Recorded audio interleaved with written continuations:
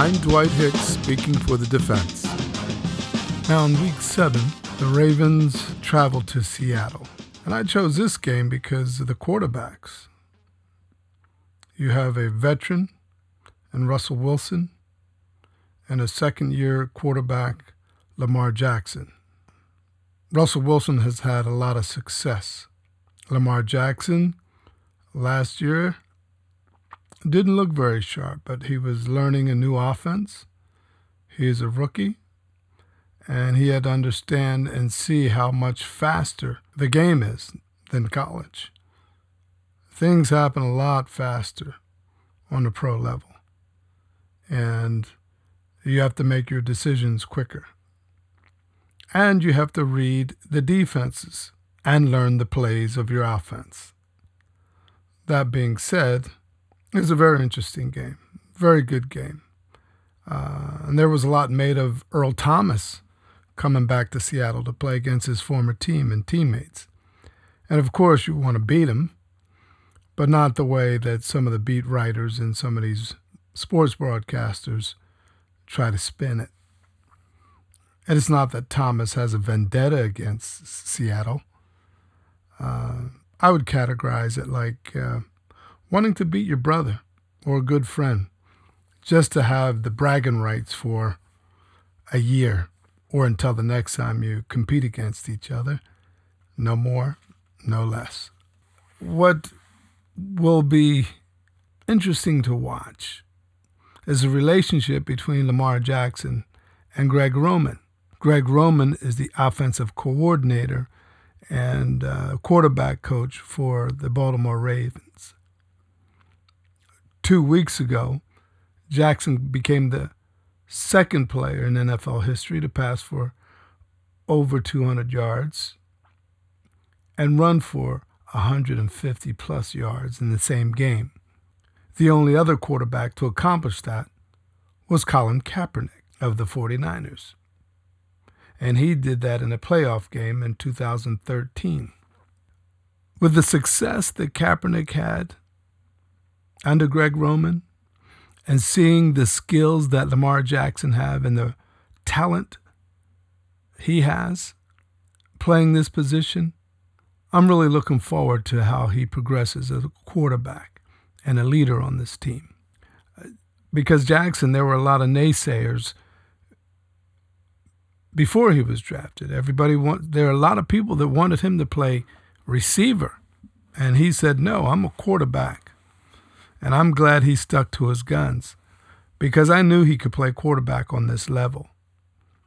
And as I said, he had some growing pains his first year and the things he had to get used to. But I think Lamar Jackson's arm strength rivals Colin Kaepernick's. And Jackson is not only fast, he's very quick. He's much quicker than Kaepernick. He will present a lot of challenges for defensive coordinators to defend him.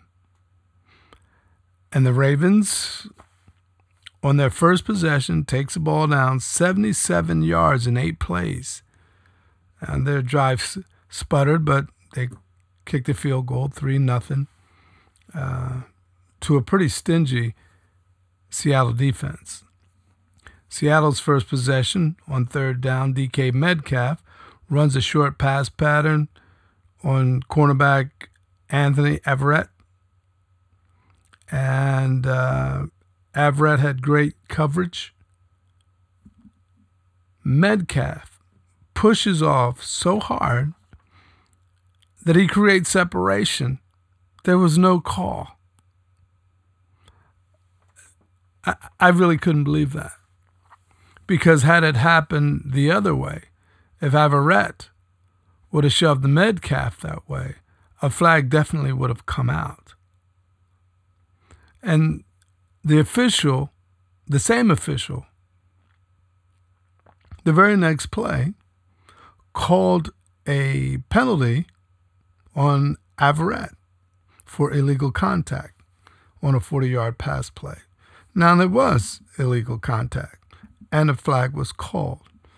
But this inconsistency of when you make a call or when don't you make a call These are not judgment calls. If somebody's hands goes up, whether it's a defensive player or an offensive player, to push off, to catch a ball, a flag should be thrown. And I think the refs need to be more consistent when they're doing their job. Both teams traded field goals, and it was 3-3. Then 5 minutes before half, Marcus Peters, who was just acquired from the Rams, was playing in a short zone in the flat. And in a flat, a defensive player, when they're playing a flat zone, they're supposed to take away the deep route and drive on a shorter route. And that's exactly what Peters did. He took away the deep route, and Russell Wilson was late going to the shorter route. Peters drove it, picked it, and took it to the house. I mean, it was a textbook play on how you play a short zone.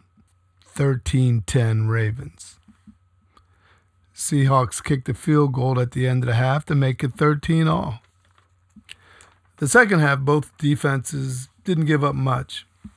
Seattle did put a drive together and lined up for a 53-yard field goal, and Jason Myers missed with 6:50 left in the third quarter.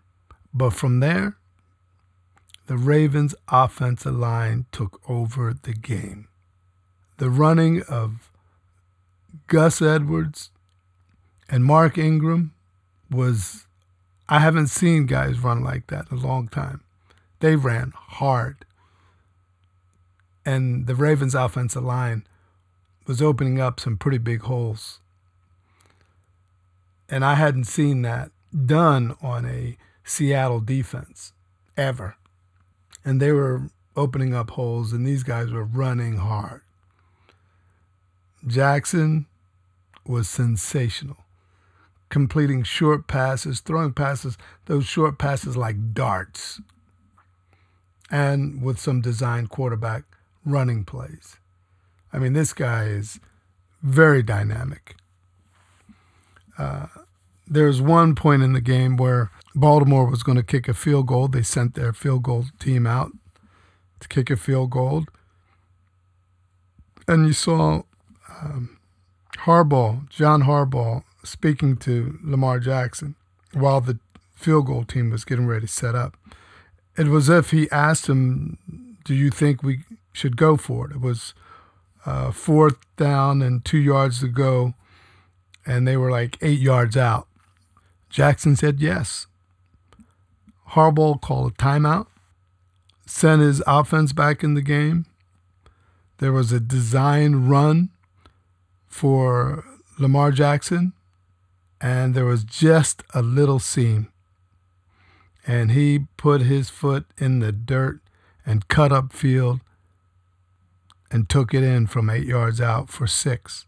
He not only got the first down, he got a touchdown. Pretty impressive stuff. This young man, if he continues to stay healthy and continues to learn under Greg Roman's tutelage, boy, I'm looking forward to seeing what this kid will be able to do in the years to come. Also, after that, Baltimore just played inspired defense in spite of some poor officiating that kept drives alive for Seattle.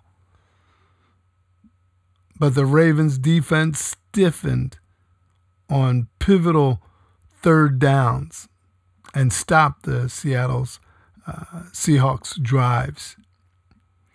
Baltimore beating Seattle in the Seahawks' house 30-16. That's not a very easy task. Should give them a lot of confidence going forward in the year. And this Sunday, they're playing New England. I hope Baltimore's defense come up with some pressure in Brady's face and see how that works for him, because whenever a defense puts pressure in Brady's face, they're successful. When he could step up in the pocket, it's going to be a long afternoon. Anyway, should be a good game this week, this Sunday. Baltimore and New England. Baltimore is coming off a really good win against the Seahawks. Let's see what they can do against New England. I'm Dwight Hicks, speaking for the defense.